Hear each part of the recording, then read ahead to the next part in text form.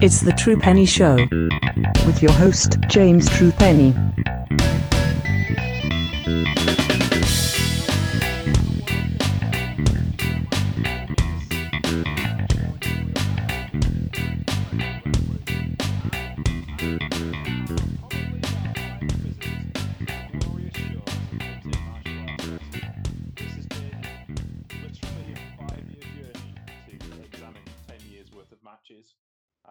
And it's a sad time, this closing chapter of the FMW story. It will be really sad by the end, but we'll try and keep it positive for as long as we can, because it's going to go downhill quick. And will you join me today to discuss this momentous, we say momentous, it happened event, is Mr. John Dinsdale. How are you, sir? I hate you. Really? I've been pretty good. I've been playing a lot of Yakuza 2, and I keep getting surprised by how many Japanese wrestlers are in there. Like, I've now come across Keiji Muto and Masahiro Chodo, who are evil real estate barons and gang leaders, who then go and get help from Genichiro Tenryu, Riki Chosu, and Tatsunumi Fujinami, who are all real estate barons. And to top it off, I have come across Toriano, Hiroyoshi Tenzan, and Tetsuya Naito in arena fights. Naito of which had 8 health bars, and I have been unable to defeat. To be fair, that's not much different. I will point out Kieiji Muto and Masahiro Shona were both on this morning's Noah show. That'll be Kieiji Muto won his match at the tender age of 57 years old with a Shining Wizard. I knew Muto was on there. What was Chono doing? He was managing the World Tag Team Champions. Huh. And from what I didn't see the World Tag Team title match, but it looked like at the end, because obviously there was no English commentary and people were just kind of trying to figure out what was going on, that Kieiji Muto and Masahiro Chono were going to challenge for the Great Global Donna Crown Tag Team Championships, which would be amazing. But, you know, just a thought. I just keep laughing because I'm playing this like crime game, and they're all using like their real names, pulling off their poses, and just Fujinami's like, oh well, I'm interested in fighting the Dragon of Dojima since I'm a dragon myself, and you've got all these subtle jokes for people who are going to know who they are. It's glowing. I had the realization that I am now entering my 4th decade of watching Kieiji Muto wrestle. Is that really such a bad thing? And no. Long may he continue, the crazy old bastard. But anyway, FMW in the late 1990s. It's 10 years, literally, since the start of FMW, back in Korakuen Hall with Atsushi Onita wrestling Mr. Matsu. That wasn't Matsunaga, was it? It was Mr. Aoyagi in a no rope barbed wire match. And in those 10 years, FMW did an awful lot of stuff. And we kind of left FMW after Onita had come back from retirement the first time. Second time. And was kind of struggling in an uphill battle to try and get people over. He eventually left the company for a massive deal with New Japan Wrestling. Funnily enough, to wrestle Riki Chosu and Masahiro Chono in no rope exploding barbed wire matches.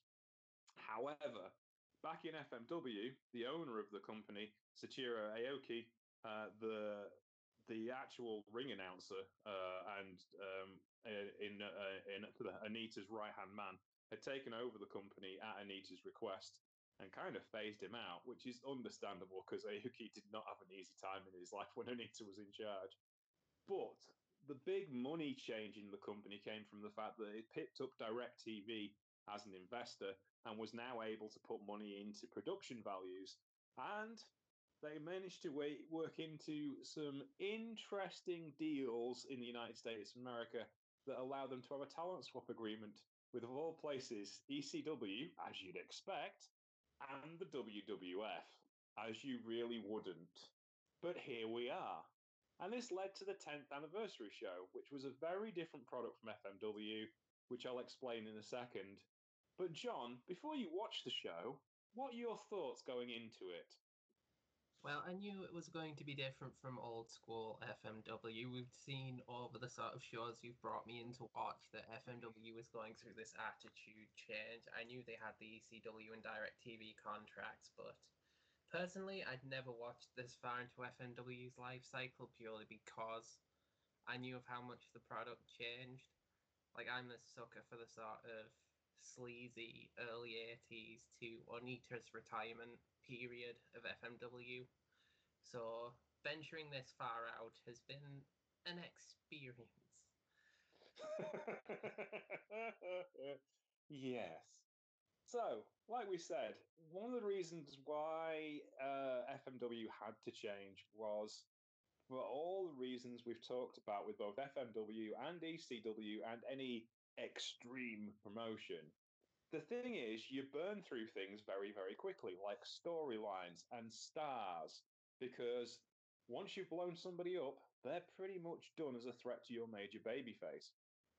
And also, your major babyface spends an awful lot of time in hospital because he's getting blown up on a regular basis. So, what FMW tried to do was to produce a more TV friendly and entertainment friendly product. And they started promoting themselves with this angle using Kodo Fuyuki, who we've talked about before, who come in as a babyface and then slowly turned heel with Fuyuki Gun, or Goon, I should say. And they try and create this space where they are, well, World Entertainment Wrestling, and that's the heel faction that starts to take over the company through Fuyuki Gun and then Team No Respect. The trouble is, when you sell this new respectable style of wrestling as the bad guys and the old violent style of wrestling as the good guys, much in the same way as WCW had with their Billionaires Club and the New Blood, you're going to have problems, aren't you, John? Yeah, a lot of things are going to get lost or confusing. Yeah. Why is this new form of wrestling being portrayed by the guys that we're not supposed to like causes a bit of an issue? It's the major reason why the Millionaires Club kind of fell on its ass, to be honest with you, is because, in WCW, they had this idea of, let's have the Millionaires Club. All the old guys who earned tons of money. But unless you portray them as the bad guys, the new guys don't get any traction. And within a week, of course, the old guys had made themselves baby faces, and the new guys had to then go with being heels. And it meant that WCW's Youngblood were never going to stand a chance. And much the same happened here. There was some wins by the WEW guys, which is the reason why the belts are no longer the FMW Brass Knuckles or Independent World Championships. They're the WEW. Interesting belt design. They seem to have gone back to the 1970s to design those belts, I guess, really. Bit weird. I must admit, the fact it says WEW at first, when I read the cage match for the show, I'm like, why the fuck is there so much WWE here? And I'm like, oh, wait, it's WEW. Yes. And a lot of things were new in the sense there was much better production. The ring looked nicer for a start. It didn't look like a death trap.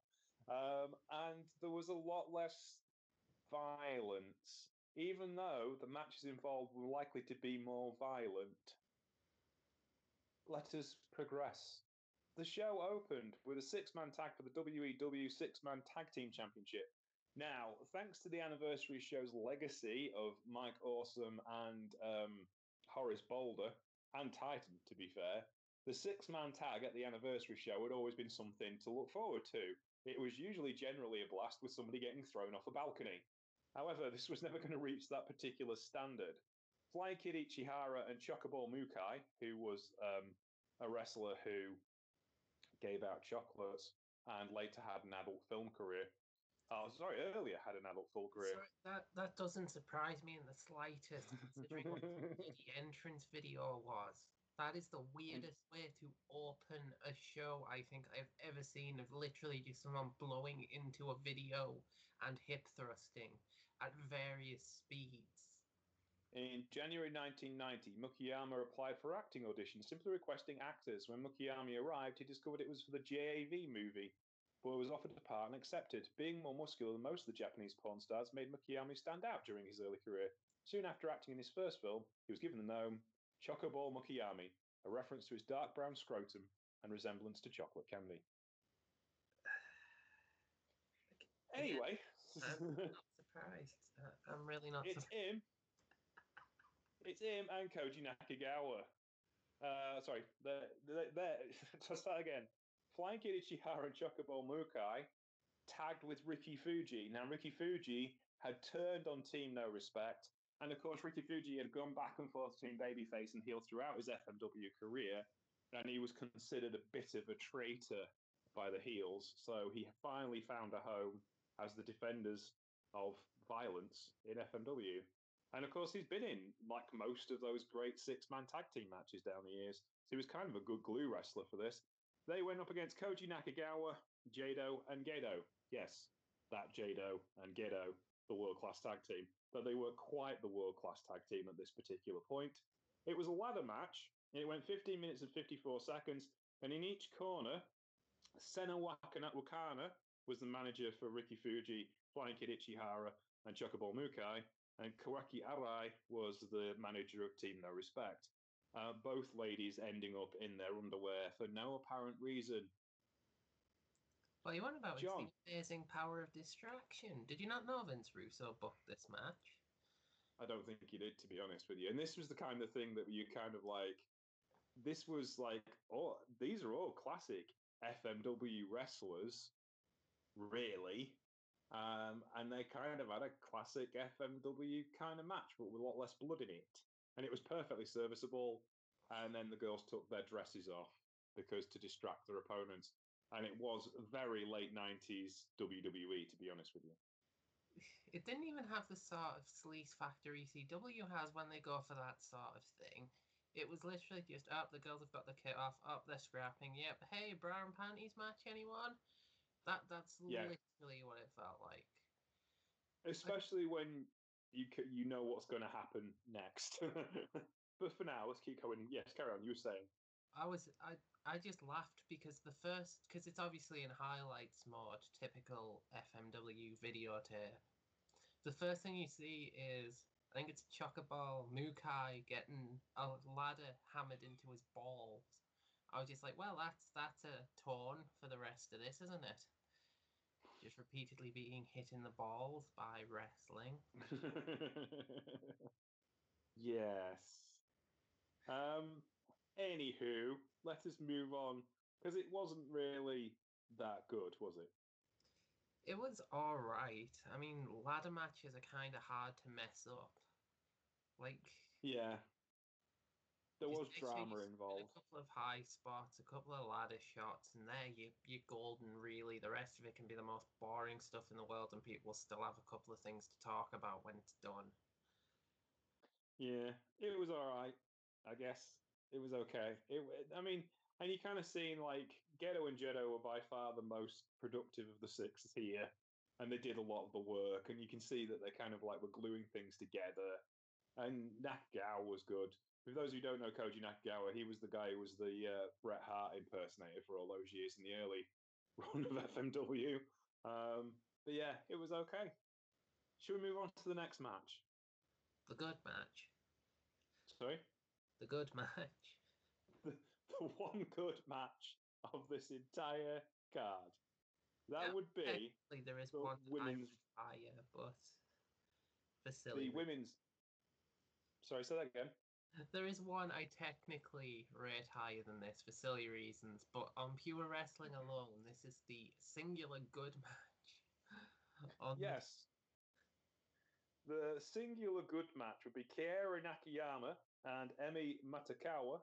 We know Emi Matakawa a lot better as Emi Sakura of AEW trainer and wrestler, and of course, Gato Move, and before that, Ice Ribbon. And before that, generally being, one of the best wrestlers in the world, and arguably the best women's trainer wrestler in the world right now, and headliner for so many companies and general living legend. She actually started off in IWA because she couldn't get a start in the AJW dojo and couldn't get a start in any of the other Gaia dojo, so she ended up in IWA. When IWA closed down and merged with FMW, she went to FMW and ended up wrestling a guys a lot of the time because this was the end. Once Megumi Kudo had left AFMW, there wasn't an awful lot of attention paid to the women in the company after a while. And her Kaori Nakayama, who was actually trained by Megumi Kudo, and Miss Mongol, who was trained by Atsushi Onita, were really the last three girls standing. So Emmy ended up wrestling the guys most of the time.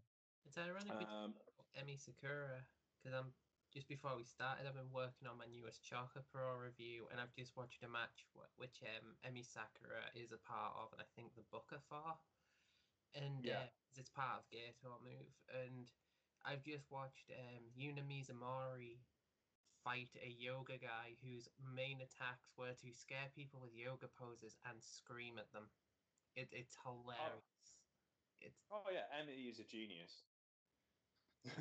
Honestly, Chaka Pro is the most fun I have with wrestling a lot of the time. I've never known. Sorry, carry on. I was going to say I've much fun, but yeah.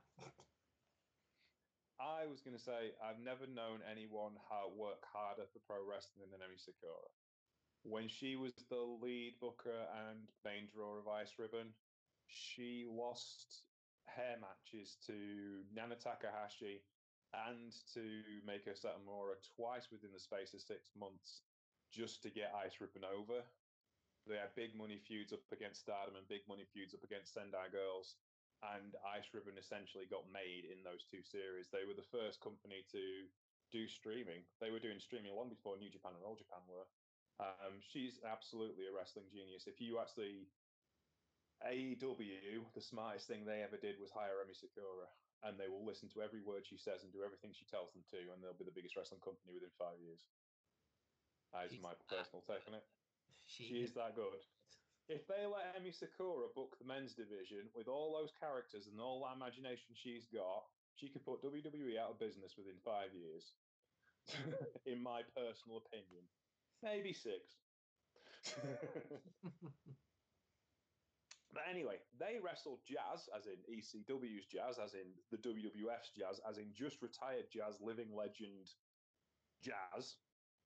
Malaya Hisaka, who's kind of well known and kind of not, and is kind of considered a pain in the ass all over, and Miss Mongol, who was an FMW trainee. Malaya Hisaka was trained by Killer Kowalski and kind of gets this rub as being like an American wrestling legend, but she was never around long enough anywhere.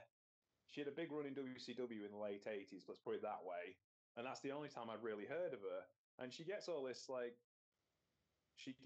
kind of like puts herself over as like this great big star, and then like everyone else goes, yeah, but you shut everybody down, and you didn't really help. So God knows what she was doing on this show, to be honest with you. Apparently she was working for WWE at the time, but I don't think she was. Anyway, it's her.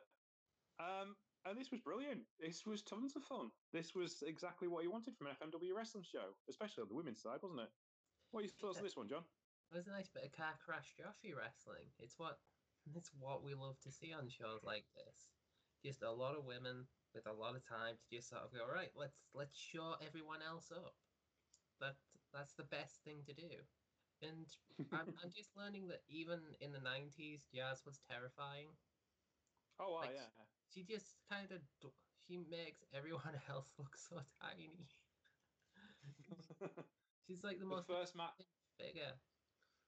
The first match I saw her in was she was wrestling Jason Knight. Do you know who Jason Knight was? The name rings a bell. He was a WCW jobber that got signed to ECW to manage Just Incredible, and Jazz and him had a feud, and she beat the shit out of him. I mean, obviously Jason Knight was bouncing for her, but yeah, and he was a jobber. That was his actually perfect for. But yeah, it was hilarious. To be fair, you could put Jazz up against anyone, and they'd probably be terrified. Yes. But Should we go from the... Oh. But yeah, it was good. Yeah. There's not a lot you can say because you don't get a lot of the match just purely because of the bloody highlights method they take with their videotapes. Yeah, but other than that, it was good. It was very good. Which means the rest of it's going to be kind of downhill from here. Anywho, Willie Williams, kickboxer, martial artist, famed for his work in the full contact karate sport of the 1970s and for wrestling Antonio Inoki in the 1980s, and what was considered a forerunner of mixed martial arts. Now, here's the thing. FMW decide to go back to their mixed martial arts roots, bring Willie Williams out of retirement, and who do they pick to fight him? Bad boy friggin' Edo. Because honestly, of all the people on their roster who I could think would represent them as a pure wrestling martial artist champion, it's not Bad Boy friggin' Edo. But John, you may think differently from me. He does make the most of it, at least. He breaks a couple of boards on the way to the ring, and after that, it's pretty much all downhill. It was entertaining and short, thankfully. Yeah, this was not back in the day when Ueda used to go 20 minutes with some poor sod from the dojo. It was an improvement on that, certainly. But they did take things a bit more seriously back in the day.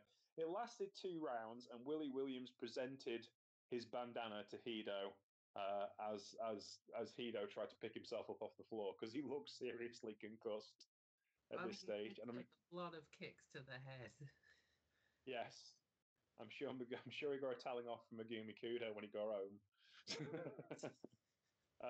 But yeah, it was dreadful, just awful.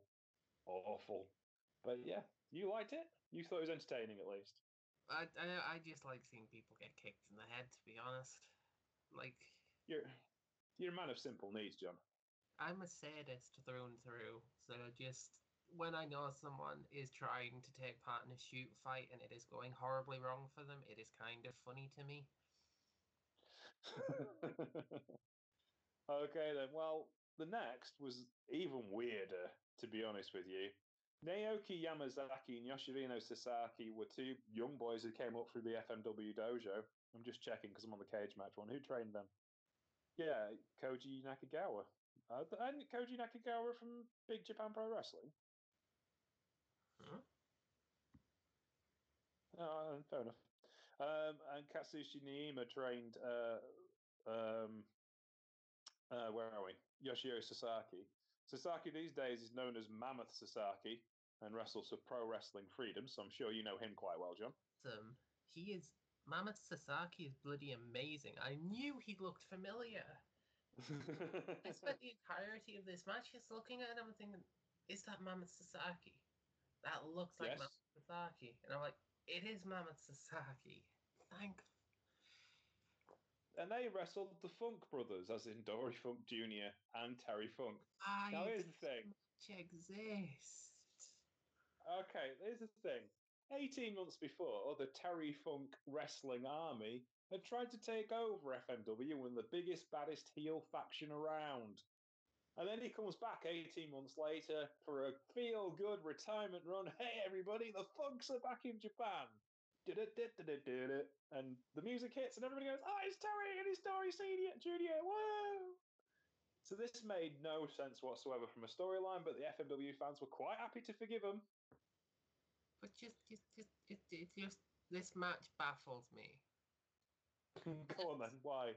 If this was Terry Funk's retirement tour, No, wow. we know what Terry Funk and retirement means, but he was wrestling in MLW a couple of years later, so of course it wasn't retirement, but... Well, both of them tag team.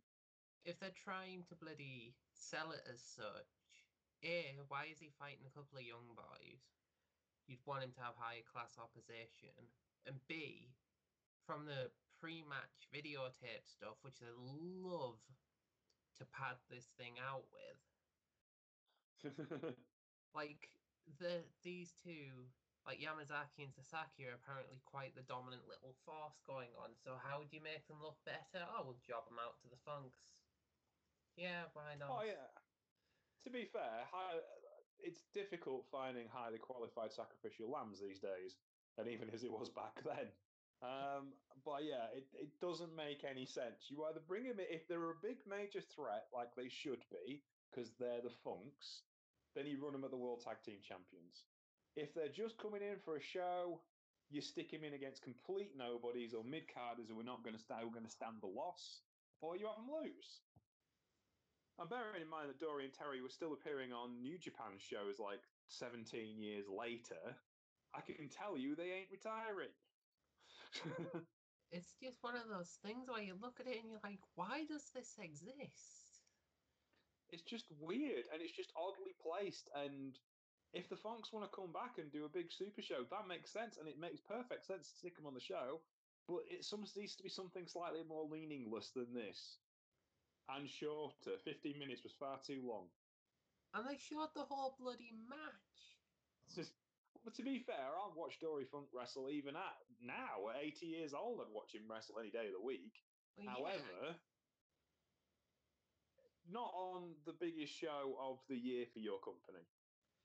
There's like a much more impactful tag match, like coming up, that gets half the screen time of this. Yes, because they're trying to kill each other, but they weren't. So let's move on. So, Kintaro Kanemura, better known to me and you as Wing Kanemura, the WEW Hardcore Champion, defended his title against Balls Mahoney in 12 minutes and 34 seconds, where the two gentlemen involved were their usual genteel selves in a match that could only be described as really terrible. This was the best match on the show. This was amazing. Most of it... Carry on. This was the most fun the company allowed themselves to have with this show. Like, this was ridiculous, and I loved it for it. I didn't like it just because it looked like every other hardcore title match in the WWE over the last 25 years. Oh, look, they're in the back. Hey, look, there's a car. Oh, let's get inside the car. And it just... I'm pretty sure that's what it was trying to be. A parody of the WWE hardcore stuff. No, it's not. It doesn't have that much intelligence to be a parody of it. It was just that. Considering Kanemura came out dancing and he's fighting Balls Mahoney, I had lowered my expectations somewhat. And just to see the two men basically beating up a car for half this match. And then Kanemura going full Shane McMahon mode and hitting a diving leg drop off scaffolding through tables that didn't break was just the icing on the cake of this absolute mess. But it was hilarious, and it didn't take itself seriously. It was just one long running joke, it felt like, and that's why I liked it. I think that's the thing with me, is like Wing Kanemura after this period just stops taking himself seriously. Like at the opening part of this was him doing his morning workout whilst naked on the roof of an office building. And I've seen things in Osaka Pro where he does promos while sat on the toilet and the camera pulls back and he's like sat having a number two. And to me, it's like I was looking at it was thingy. Brett, who does all the FMW history, he did a Twitter thread on the history of the Fire match the other day, and it was the Ghetto and Jeddo versus Wing Kanemura and that poor other bloke who got set fire to in the car park in Osaka, the Wing show. Shoji Nakagawa? Yeah, Shoji Nakagawa, that's it. And he's the deathmatch journalist who basically became one, wasn't he? Yeah. Which when me and Chelsea talked an awful lot about on earlier episodes of the FMW story that we've been talking about. And it is like, I understand why you'd want to calm down after that happened to you, where you lost 75% of the skin on your back. That's reasonable. I can understand it. But for me, he went too far the other way. Like he became he didn't take himself quite seriously enough. And for start, Balls is kind of like in a similar position. His name's Balls Mahoney, and he has to take himself semi-seriously. There's also like the amount of chair shots to the head because it's Balls Mahoney. And it's like that rankles in this day and age. with me. But it's FMW. Me, you, and Chelsea, and have like looked back at all these shows, and we've seen far more worse stuff than somebody taking a shot to the head with a chair. But I think I'm gutted I never got to cover the FMW show with the 1 minute fire death match where they literally set the ring on fire and couldn't do it. The Sheik had like second degree burns, and they were just like, right, we've got to stop. This is not possible. Brett started with that one. The earliest fire matches that between us, Rob Viper did point out that the match that me and Darrell looked at a few weeks ago, which had Hercules Alaya versus Carlos Colon in World Wrestling Council in Puerto Rico, was the first fire match anyone managed to successfully do,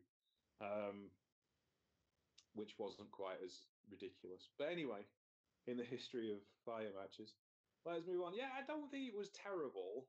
It was a mess, and I just kind of was yearning for something more serious, I feel. And I think that's my issue with this entire card is everything's kind of done in a light, jokey manner, and there's no consequences for the actions. Does that make sense? Really? I thought the show was trying to take itself way too seriously, to be honest, and this was the first breath of fresh air we really got past since the ladder match. Yeah, no, to me it is like... It's like you said, it's lost that hard edge. And I wanted a bit more hard edge to make everything more powerful. Does that make sense? Well, as I sort of said to you, this just didn't feel like FMW to me. This felt some sort of knockoff mishmash of ECW and WWF that they couldn't make their mind up on. So it basically became this sort of chimera abomination of just mediocre matches and crappy bloody show layout. Yeah, I mean, this next match kind of like sums up the issues with it. Really, it's. I think this is better. This is better than the hardcore title match for me. But the tag team WEW Tag Team Championships was defended by the champions Hiskasutse Oya and Tetsuhiro Kuroda against the ECW champions at the time, Raven and Tommy Dreamer, with Francine. This lasted for 11 minutes and 13 seconds, and had some interesting bits and was more of an interesting match, but I think that's more down to the fact that Tommy Dreamer and Raven are really, really good workers, and they could get an awful lot out of Kuroda and Oya. This was amazing. It's just they didn't show it all, and the thing that rubbed salt in the wounds was the fact that this match was preceded not only by some sort of weird advert with Oya and Kuroda in, but then also was preceded by a 10-minute musical number for was it Oya's entrance? Kuroda's entrance? Yeah, it was Oya's entrance. It was Oya's entrance, yeah. Yeah, 10 minutes. Wasted on that. And we got about 7 minutes of match. I'm sorry. Yeah, the actual... They cut down so many of the matches on this videotape and then waste 10 minutes on a bloody musical number. What? Yes, the match was 11 minutes and 13 seconds in actual length. And it was also a bit weird because Raven and Tommy Dreamer weren't a tag team. If you know your ECW history, on the last night... Yeah, well, on the last night of the Dudleys' run in ECW, the Dudleys pinned... I can't remember. It was one of the big, long-standing tag teams that had a big feud with. The Dudleys pinned them on the last night and were still ECW Tag Team Champions and told the fans, we're taking these with us. Unless any other team can take it from us. Tommy Dreamer came down to defend the honor of ECW. The lights went out and Raven returned from WCW, dropped Bubba Ray with a DDT, rolled on top, took the tag team titles and chucked a belt to Tommy. And they kind of worked together as tag team champions for a bit. And this was one of the periods of times where they worked together. But it really essentially was two singles matches going on in a tag team match, wasn't it? Yeah, and it was really good. Because Raven and Tommy Dreamer are really good. Yeah, my favourite bit was, I think it was Kuroda collapsing Raven. Raven tried to DDT him on the ramp, and he collapsed him into a small package, and they rolled halfway down the ramp. That's what That was really clever. That was like the opening highlight of the match, because it's like, oh, Yeah. the ramp, and then all of a sudden they're just rolling. Why does Kuroda look like a salaryman that got lost on the way to work? He was kind of a jobber for a very long while, and he only really started getting a push a bit before this. So he was still trying to figure out where he was going, to be honest with you. It's just the entire image doesn't scream pro wrestler. It screams salaryman cosplaying wrestler. Like, he's good. It's just the image was all off for me. And he's in the ring with like two extreme legends and someone who I've never heard of, and I'm just like, oh yeah, this is oh yeah. Again, he's another person who looks familiar, but I couldn't place the name anywhere. You know, the reason why, and this is the major reason why, is this: the last time you saw him, he was going bald at the front and had a mullet. With the black tights. That's Oya now. That's Oya. Yeah. Or then. Now it makes sense. I told you I never watched this far into FMW for a reason. I can't even recognize some of their stars anymore because they just look wrong. It's because he shaved his head and then instantly looked 20 years younger. Because he did look like a particularly dodgy bar owner. Yeah. Yeah. I spent the entire time, I'm like, oh yeah, that sounds familiar. Why can I not picture who this is? And then, oh, it's because he doesn't have his Eddie Only ratty biker hair anymore. And we're flying through these matches now. Under normal circumstances, an FMW anniversary show, we'd have only watched about 3 matches by now because they all lasted half an hour and there's about 30 of them. But this is the kind of thing, they kind of paced it like a WWE show. So you only have how many matches do you have? I just flicked the page forward by mistake. 1, 2, 8 matches as opposed to the usual 12 or 13. And there isn't, it looks more professional and the music production's better and they've got video graphics and everyone's wearing nicer kit. This bloody tape we watched could have been about an hour with all the bloody guff and filler stuff they put in. That's the issue as well. Carry on. You broke it into 2 parts, and like the last part is the last 2 matches. And that fills about 45 minutes. The other 45 minutes of that video's runtime is recaps and packages and just useless stuff. So yeah, I hate this tape because it's cut out so much action for so much complete and utter useless filler. Well, like you said, it's essentially Vince Russo style wrestling, isn't it? It's trying to sell the story so you have less violence. You don't need the violence because you're trying to sell a story. But the stories that they're trying to tell are nowhere near as complex as what they said be told before, but they're taking a longer time to tell them. Like, if you go back to, I don't know, Mr. Pogo versus Atsushi Onita, there's a complicated, layered story about the veteran who kind of invented hardcore wrestling away from Japan, who comes to take on the champion and the stoic fighter who's gone through all this stuff. That's a complicated and layered story that requires a lot of work on behalf of the watcher to understand what's going on. But Pogo and Onita are good enough to explain it within ring promos. These stories aren't as complicated, but they spend that much time on production. It's like, well, we made this video, we should really show it.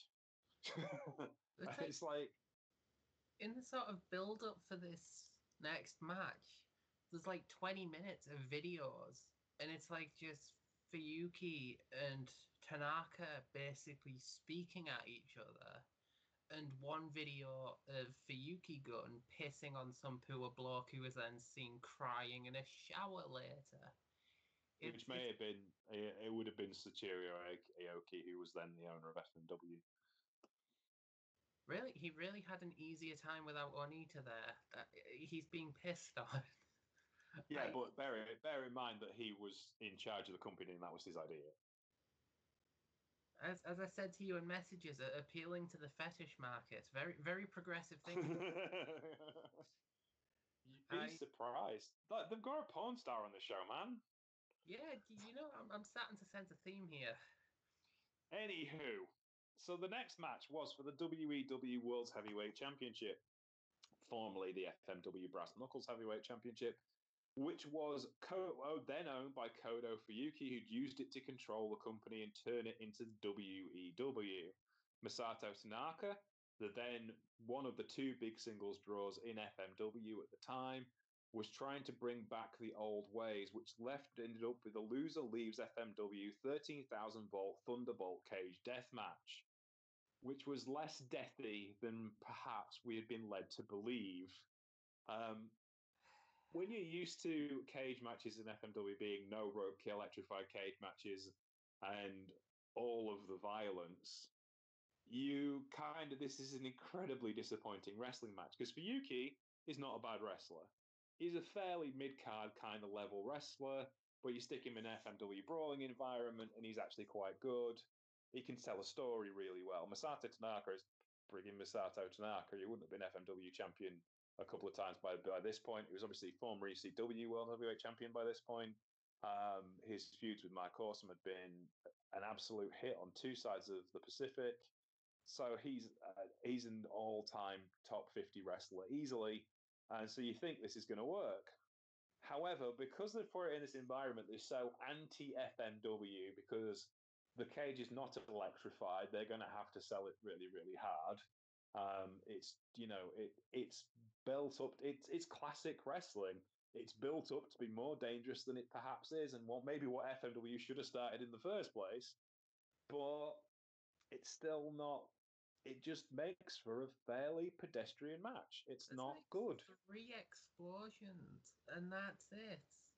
It's like the cage looks bloody awesome. They've got all these Tesla coils running up the sides of it. There's these sort of electrified lights to show there's an actual current running through it, and then they use it all of about 3 times, and it's just so miserable.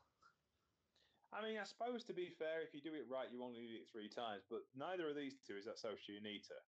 So the jeopardy just isn't there. The thing is, time when you see these electrified cage matches, it's either really intense wrestling or a sickle is involved. It's like there's nothing here but pedestrian wrestling.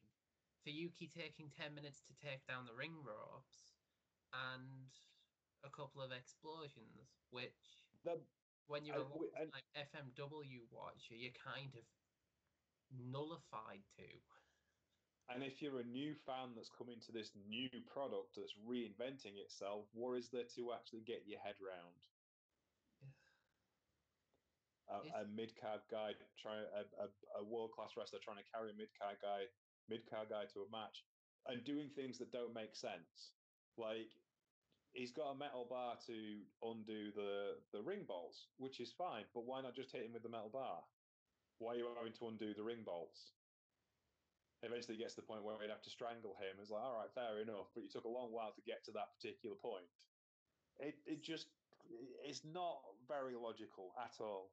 I love both of these guys, but it's just this match is so horrible. It's so not good. And I was actually like, how can you call this a death match? There is no death here whatsoever. No, it's the safest death match you'll ever see.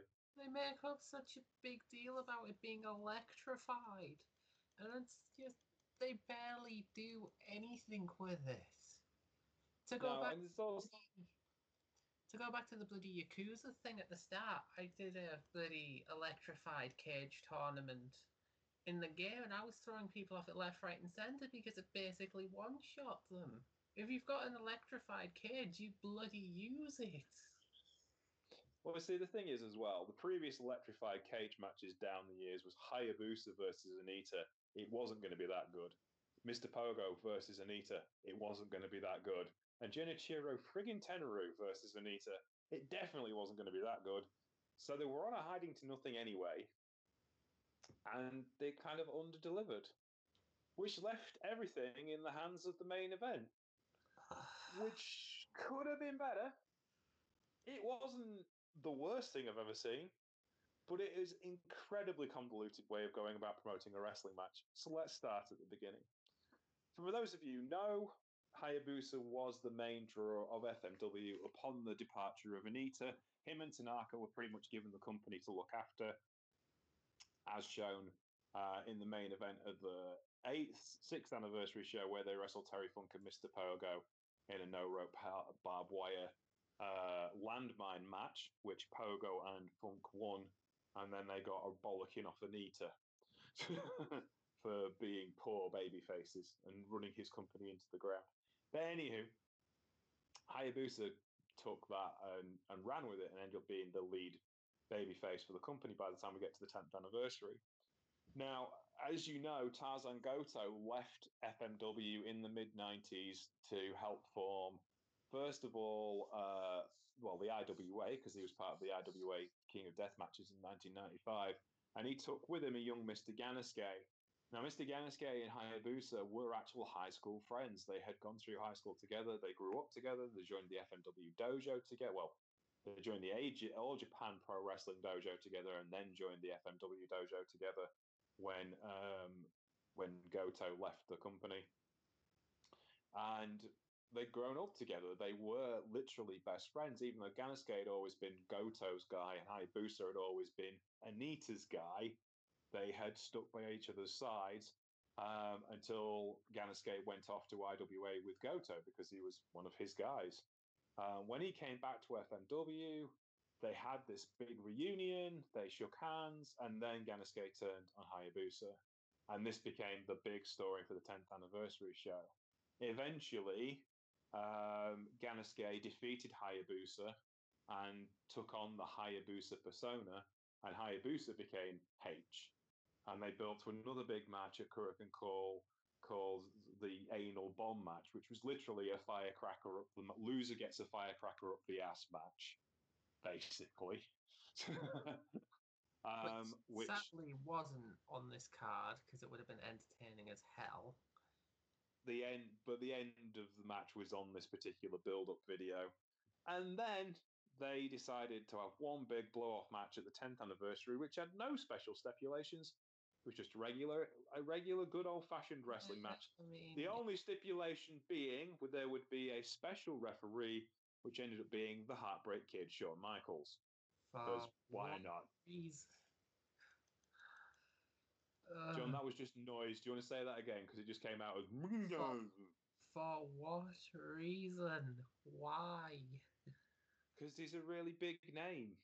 And to add intrigue. The bloody women.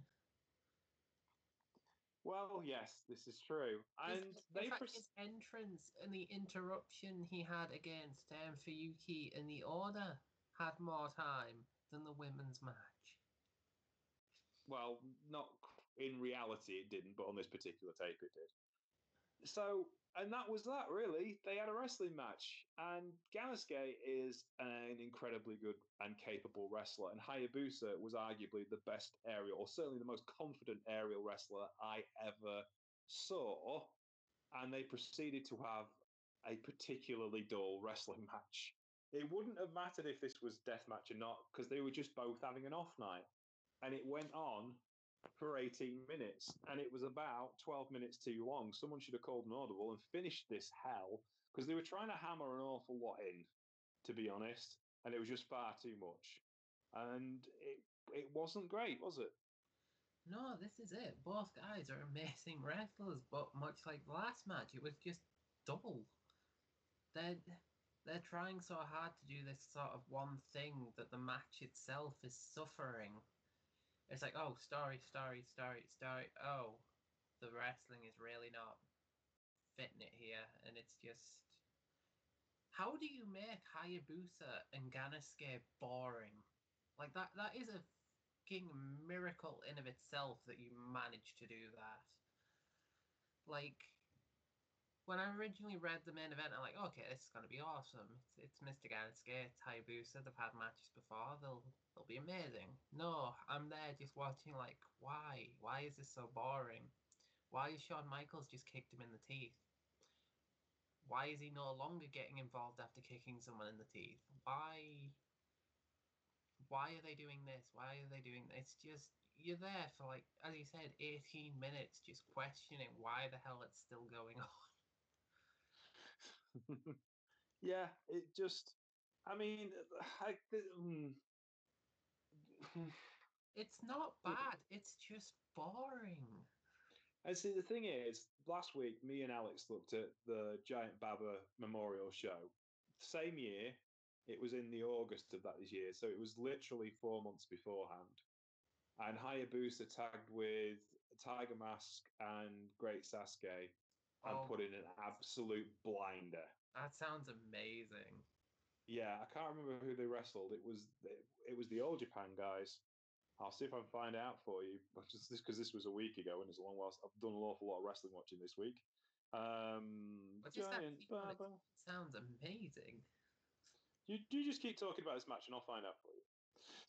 Which match, the abomination of a main event for the FMW one, or the fact that Hayabusa team with a great Sasuke and Tiger Mask, and I've never bloody seen it.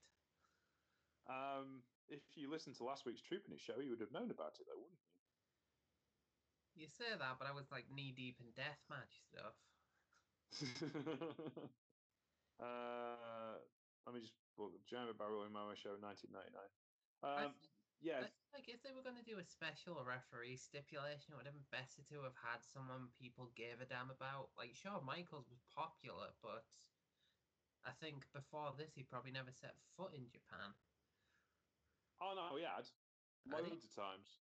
Yeah, because him and Marty Jannetty never held the WWF Tag Team Championships, but they held the SWS Tag Team Championships in SWS. They wrestled in Tokyo Dome. If you look at the Bret Hart DVD, one of his favorite Rockers versus the Hart Foundation match was in the Tokyo Dome for SWS. So he'd had a long career and he'd gone over with the AWA, I think, in the 80s too. So they did know Shawn Michaels, but they didn't know him as the Heartbreak Kid, Shawn Michaels. But he had done a couple of spots for SWS and probably for War as well, I would think too. See, this always baffles me because WWF always made it look like their talents were their own, never sort of traveled. They just thought they're in WWE and they're in WWE for good. And I never realized Michaels had been to Japan. Oh yeah, yeah. We see the SWS deal and then into the War deal. There was Genichiro Tenryu. It basically boiled down to, we're going off the point of FMW, but it kind of plays into the whole thing. Back in 1990, Giant Baba did the Tokyo Dome with Wrestling Summit, and the main event was Hulk Hogan versus Stan Hansen in the Tokyo Dome. And there was New Japan guys on that show, and it was like all three big companies Wrestling Summit. That was the whole idea. And Tenryu wrestled Randy Savage, and then Tenryu managed to get out of that, got a kind of relationship with Vince McMahon. Hence the reason why him and Koji Kitao ended up being at WrestleMania 7. And that's when they started SWS. There was a lens company, opticians basically, and industrial opticians that sponsored SWS. They put the money behind it. Vince McMahon gave him some money and some access to gauging talent, so he wasn't having to chase them off at the other companies. Oh, we talked And SWS recently with the Road Warriors. yeah, that was it. So Road Warriors, that one we watched an SWS show the other day. So yeah, the Rockers actually stayed there. One of the reasons why they were off WWF TV for a while in 1990, I think it was, is because they had 6 months on the road in Japan, wrestling as SWS Tag Team Champions. But yeah, bizarrely, one of the most bizarre things out of that relationship was a couple of years down the line. If you look at the Wrestling and Romance or Pro Wrestling War 6-man tag team championships, there is one reign. I'm pretty sure it was Bob Backlund, Rick the Model Martel, and the Warlord as World 6-man tag team champions. What? But there you are. at one point. Anyway, yes, go back, Hayabusa, the Great Sasuke, and Tiger Mask wrestled the Untouchables, Masahiro Kakihara, Yoshihiro Agawa, and Menaka Mossman for a 30-minute time limit draw, which was given 4 stars by the Wrestling Observer. There you go. Amazing. An FMW Michinoku Pro Dream Team. So yeah, H and Hayabusa. I mean, the idea really was sound. Hayabusa was actually a very photogenic young man who was better without a mask than with it on. Though I think perhaps wearing, cut off denim shorts and a thong was perhaps a little too far.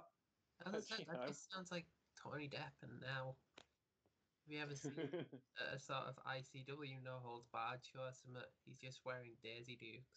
It's like, and he still looks tougher than half the people there. But yeah, so that was that really, and that was the show, which wasn't great, but there you go. And we probably won't do the 11th anniversary show because it gets a bit depressing after this particular point. I mean, why not? You've already started this trend. Well, we might as well continue at this point. We've already shot them once. We might as well finish the job. Oh, if I could find the FMW 11th anniversary show when it actually on,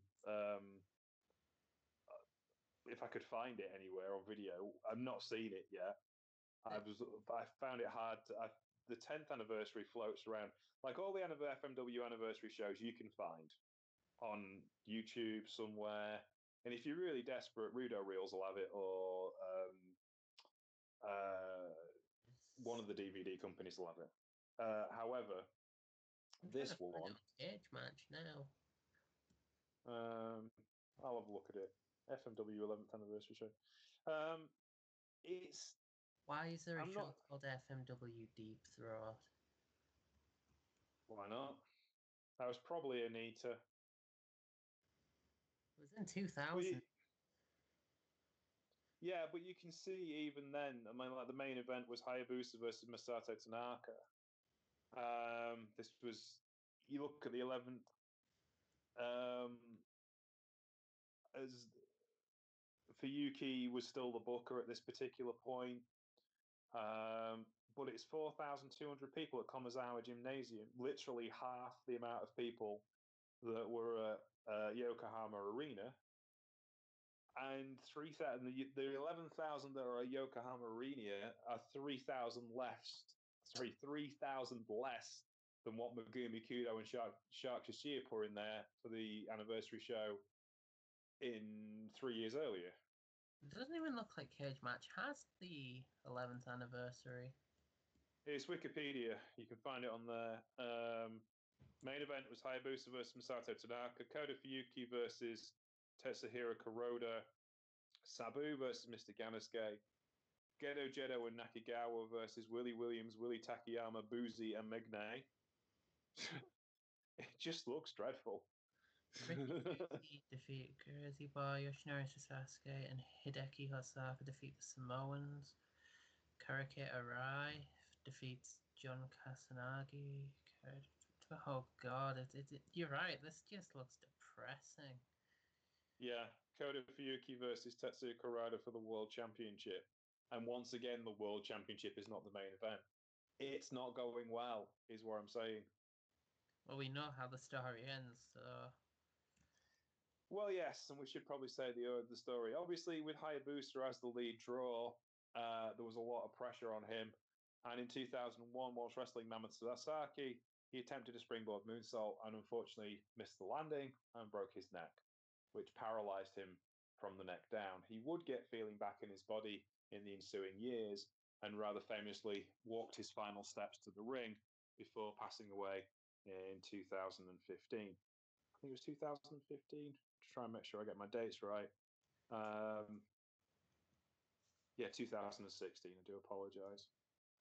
But perhaps even more tragically, Shuichi Arai, sorry, I'll get that right. Shuichi Arai passed away in 2002 because, funnily enough, as you mentioned Yakuza earlier, FMW, much like a lot of the Japanese professional wrestling promotions in the 80s, 70s, 80s, and 90s, had a lot of involvement financially from the Yakuza. Anita did use Yakuza money to set FMW up in the first place. It was the only place he could get cheap enough loans to be able to start a major wrestling company, and it was always well known that you did not land in one side of the front row if you were going for a brawl into the crowd, because that's where some very dangerous people were sat. And the money that Arai borrowed, he needed to pay back. He believed he had a life insurance policy that would cover the Yakuza pet debts that he owed, which was somewhere in the region of $14 million at the time.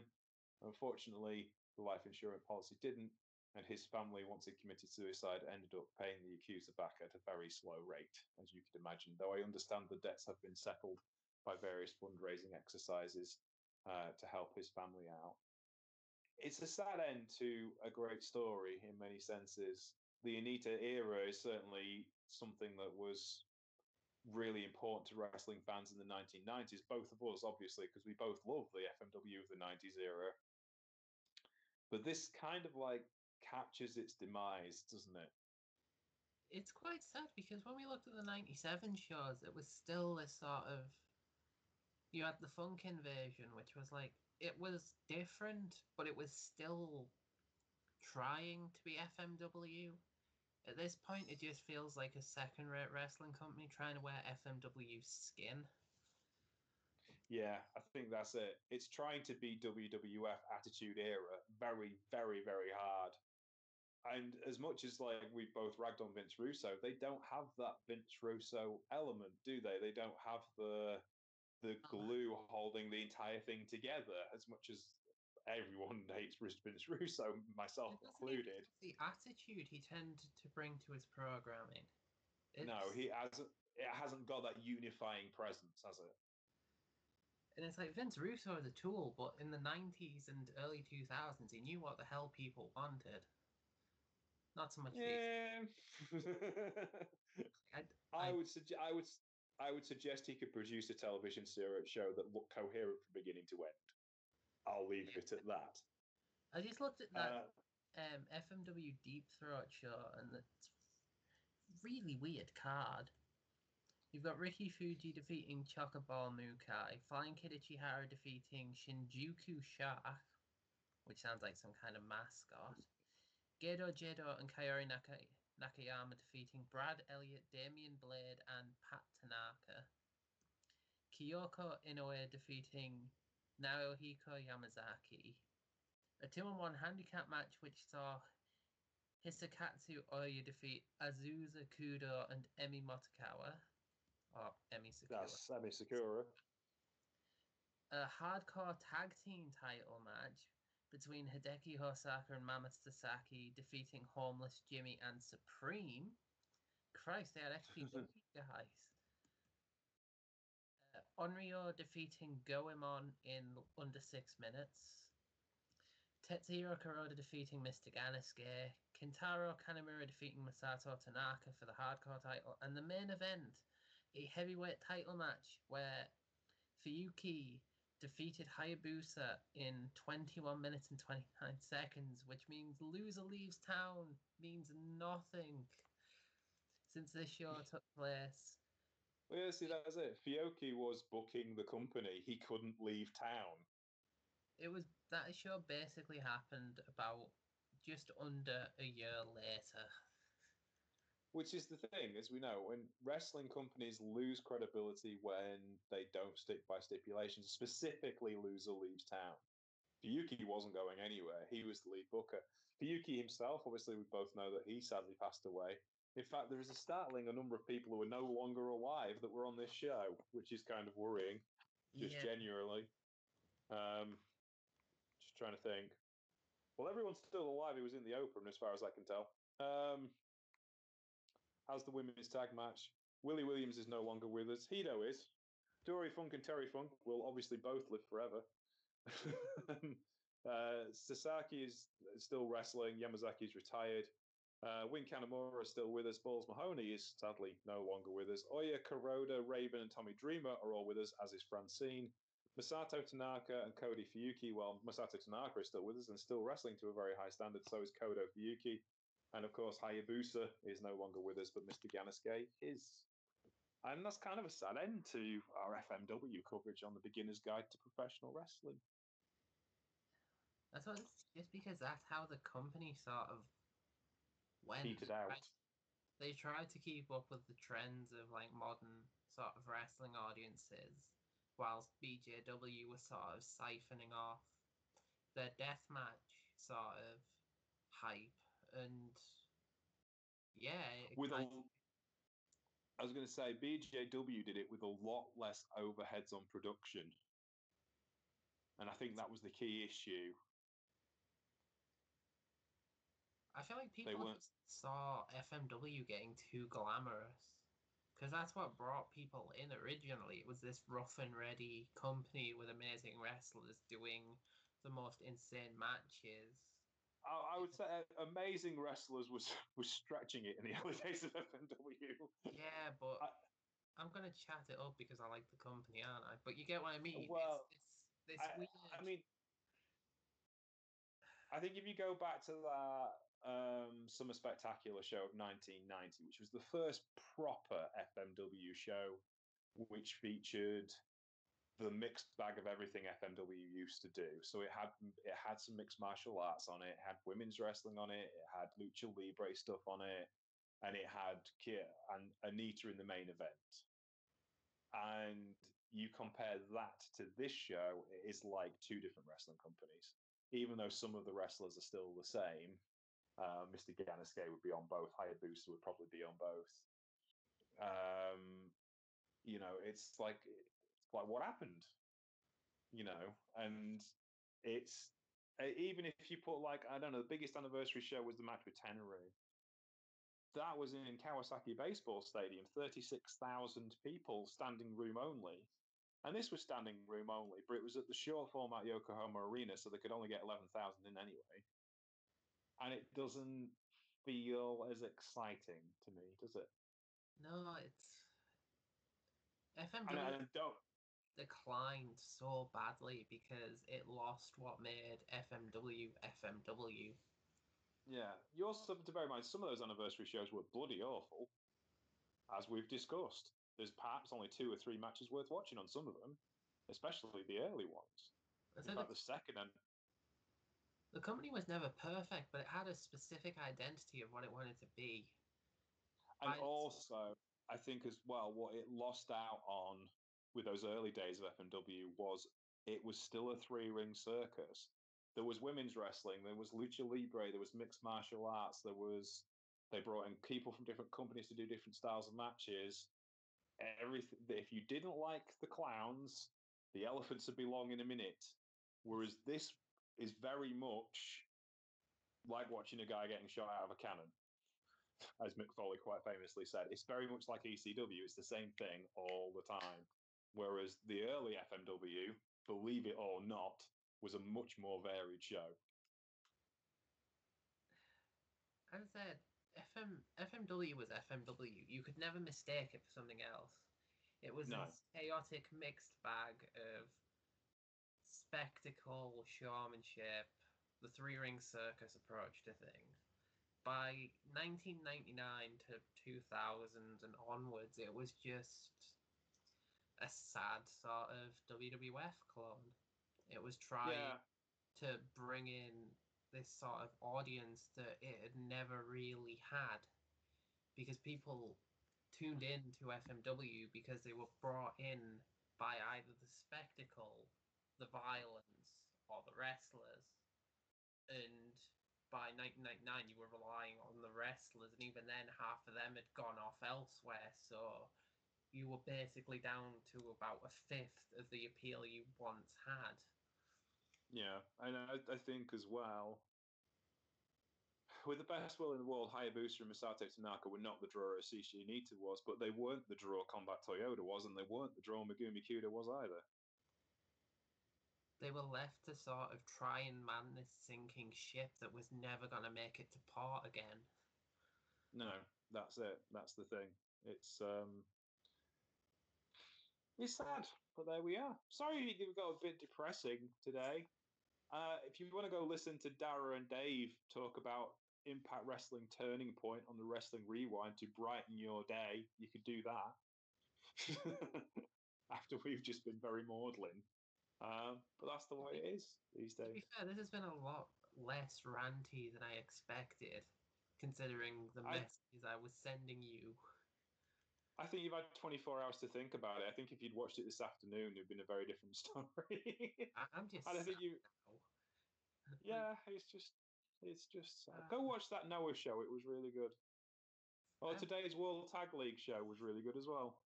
See, I've yet to catch up with Best of Super Juniors or Tag League. I Suzuki Gun versus Gorillas of Destiny today.